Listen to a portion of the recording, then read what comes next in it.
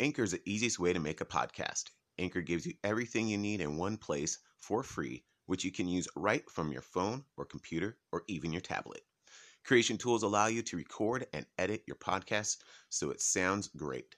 They'll distribute your podcast for free so it can be heard everywhere, including Spotify, Apple Podcasts, Google Podcasts, and many more.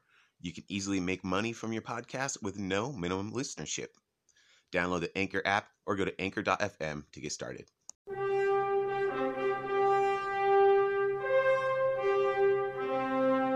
Faster than a speeding bullet. More powerful than a locomotive. Able to leap tall buildings at a single bound. Look, up in the sky. It's a bird. It's a plane. Is it Steve? Yeah! You're on the air! Hello again and welcome back to another Stephen King show. Well, let's get right to it. CBS is shaking up the late night landscape by bringing back an old Comedy Central format to replace the Late Late Show with James Corden, ending the Late Late Show franchise after almost 3 decades. No official comment yet, but Deadline reports that a reboot of At Midnight, a series that ran for 600 episodes on Comedy Central from 2013 to 17, has been chosen for the 12:30 a.m. time slot, currently occupied by the Late Late Show. It's set to be executive produced by Stephen Colbert. This comes as Corden is stepping away from his late night desk later this spring. Mila Kunis trolled husband Ashton Kutcher and his Your Place or Mine co-star Reese Witherspoon for their awkward red carpet poses at the premiere of their new Netflix movie. On Today with Hoda and Jenna, Witherspoon said, "Mila even emailed us last night. She goes, 'You guys look so awkward on the red carpet together.'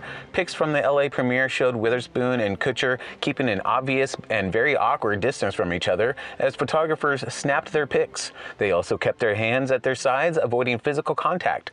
Kutcher indicated on a podcast that he kept his hands to himself to avoid any reports that the two were having an affair." Live from New York, it's Prince Harry, or at least it almost was. The Renegade Royal was in talks last year to host Saturday Night Live, according to reports. Sources are quoted as saying that SNL producers were in discussions with Harry in the run-up to the January release of his memoir, Spare, but talks stalled at the 11th hour. An insider said Harry was all in. He was really serious about doing it. It's not known why the hosting gig didn't work out, but Harry ended up doing TV interviews for his book, including on 60 Minutes and The Late Show with Stephen Colbert.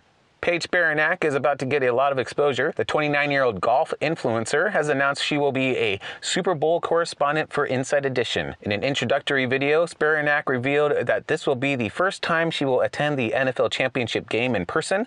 In the vid, she says, "I'm really excited and mostly to see Rihanna perform." Baranek will join Inside Edition news correspondent Megan Alexander in her debut. On Tuesday, Baranek went to her Instagram story to recap her first day on the job.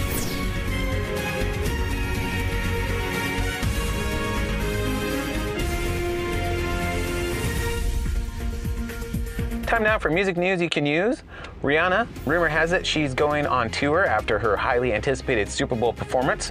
The story is that she'll be announcing a road trip for later this year, but plans are being kept under lock and key for now. It would be her first tour since 2016. The Weeknd, his 2016 song Die For You has hit #1 on Billboard's all-format radio songs chart and the top 40-based pop airplay chart. Sparked by a surge of interaction on TikTok, the song has completed the longest journey from a title's release to #1 on radio songs since the chart began in 1990. David Bowie, Harry Styles, who won the Best Album Grammy on Sunday, has drawn comparisons to David Bowie over his extravagant sense of style, but Bowie producer and friend Tony Visconti wrote on Facebook, "Someone just told me that Harry Styles is the new Bowie. From what I saw tonight, he's not worthy of shining in his shoes." Visconti worked with Bowie on 10 albums beginning in 1969.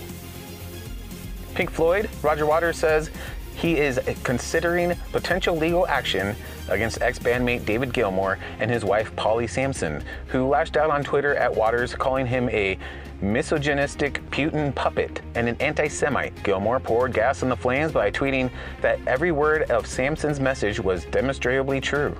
Ozzy Osbourne, Paul Stanley, Joan Jett, and Billy Idol, in case you haven't seen it, they're among the big names appearing in a new Super Bowl ad for HR firm Workday.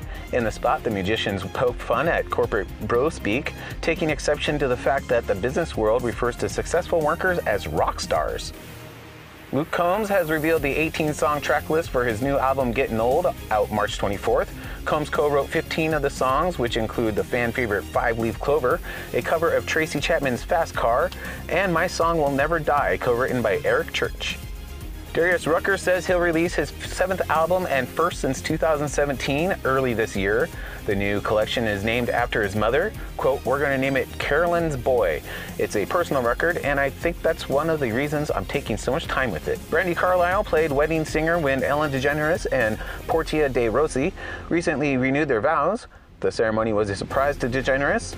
Carlile was originally only an attendee at De Rossi's 50th birthday celebration, but De Rossi took her aside and asked her to sing Roberta Flack's "The First Time Ever I Saw Your Face" as she walked out in a wedding dress.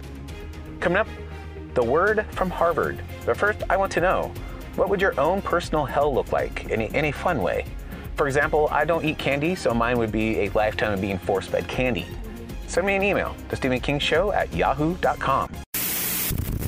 An overdue book was returned to a Virginia library after nearly 43 years. Even more baffling, it was a book on speed reading. The word from Harvard. If you could make one change in your life to make yourself happier, your income, your job, your relationships, your health, whatever, what would make the biggest difference? Harvard psychiatrist Dr. Robert Waldinger is the director of the world's longest-running scientific study of happiness, and he might have the answer you're looking for. The Harvard study of adult development began in 1938 with 724 participants and set out to discover what makes people thrive. 85 years later, the study includes 3 generations and more than 1,300 descendants of the original participants. In his book, The Good Life, Lessons from the World's Longest Scientific Study of Happiness, Waldinger lists what the healthiest and happiest study participants had most in common. And one factor stands out above everything else: good relationships. And that doesn't necessarily mean with a romantic partner.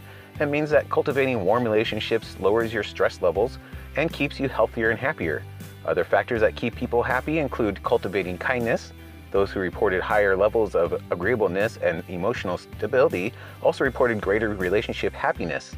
Volunteering, learning to apologize, expressing your love, being willing to be vulnerable, and continuing to learn and grow. There's nothing here about the unbeatable combination of the Super Bowl, chicken wings, and Doritos, but assuming my bets also pay off, I'm pretty sure that'll rank right up there too. Flight fright. When you book a flight, you probably don't put much consideration into which seat you'd be safest in case of emergency, do you? Nope, like me, you're probably more interested in legroom or having a window seat. But just so you know, the middle seats in the last row are statistically the safest ones on an airplane.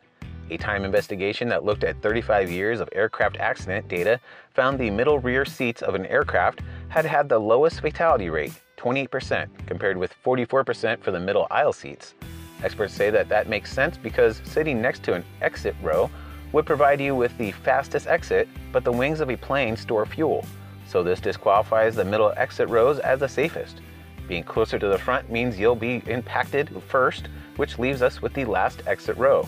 As for why the middle seats are safer than the window or aisle seats, that is, as you might expect, because of the buffer provided by having people on either side. Oh, and just in case all this talk of airplane emergencies has left you spooked, remember this: air travel is the safest mode of transport. In 2019, there were just under 70 million flights globally, with only 287 fatalities. Still, I'd just be happy with a seat anywhere else as long as the doctor's next to me. Saving yourself. Are you a saver or a spender? New research shows men are more likely than women to rate their money-saving abilities as higher than average, 55% versus 39%. The survey of 2,000 American adults found that the average employed person saves about a quarter of their paycheck. 1 in 5 rates their ability to save money as fair or poor. Most hold their savings in a savings account, 66%, or a checking account, 54%, while the least popular options include certificates of deposit, CDs, at 38%, or an investment account that holds stocks and bonds at 32%. The average person started saving money at around age 24 and say they would advise others to start even earlier. I'm a firm believer in saving early. In fact, before work this morning, I saved $1.50 on a pint of ice cream. Coming up, things you probably didn't know yesterday. The 2023 list of cities with the most attractive women has come out, and Manhattan came in first. So, better luck next year, Missoula.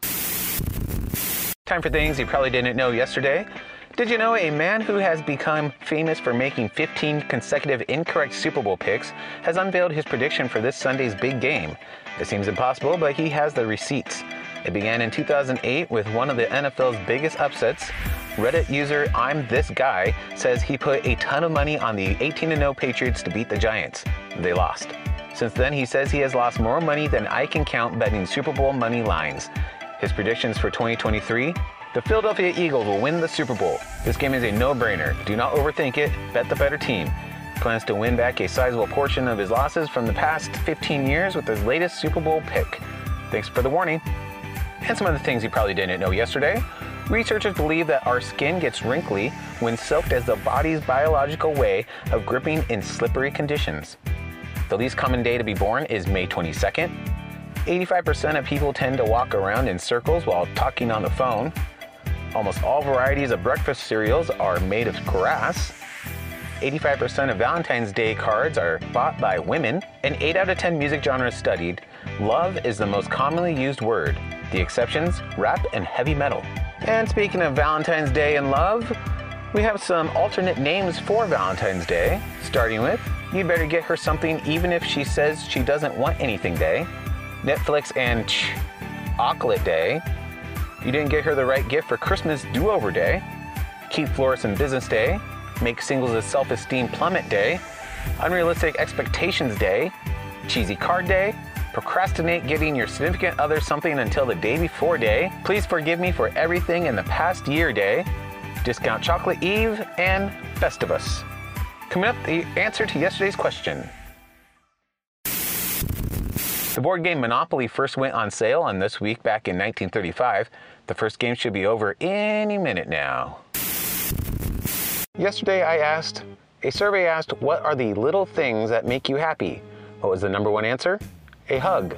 Today's question, 21% of couples say they'll do this on Valentine's Day. What is it? And it's not the obvious. And I leave you with, the only person you are destined to become is the person you decide to be. Talk to you tomorrow. Thank you, Steve.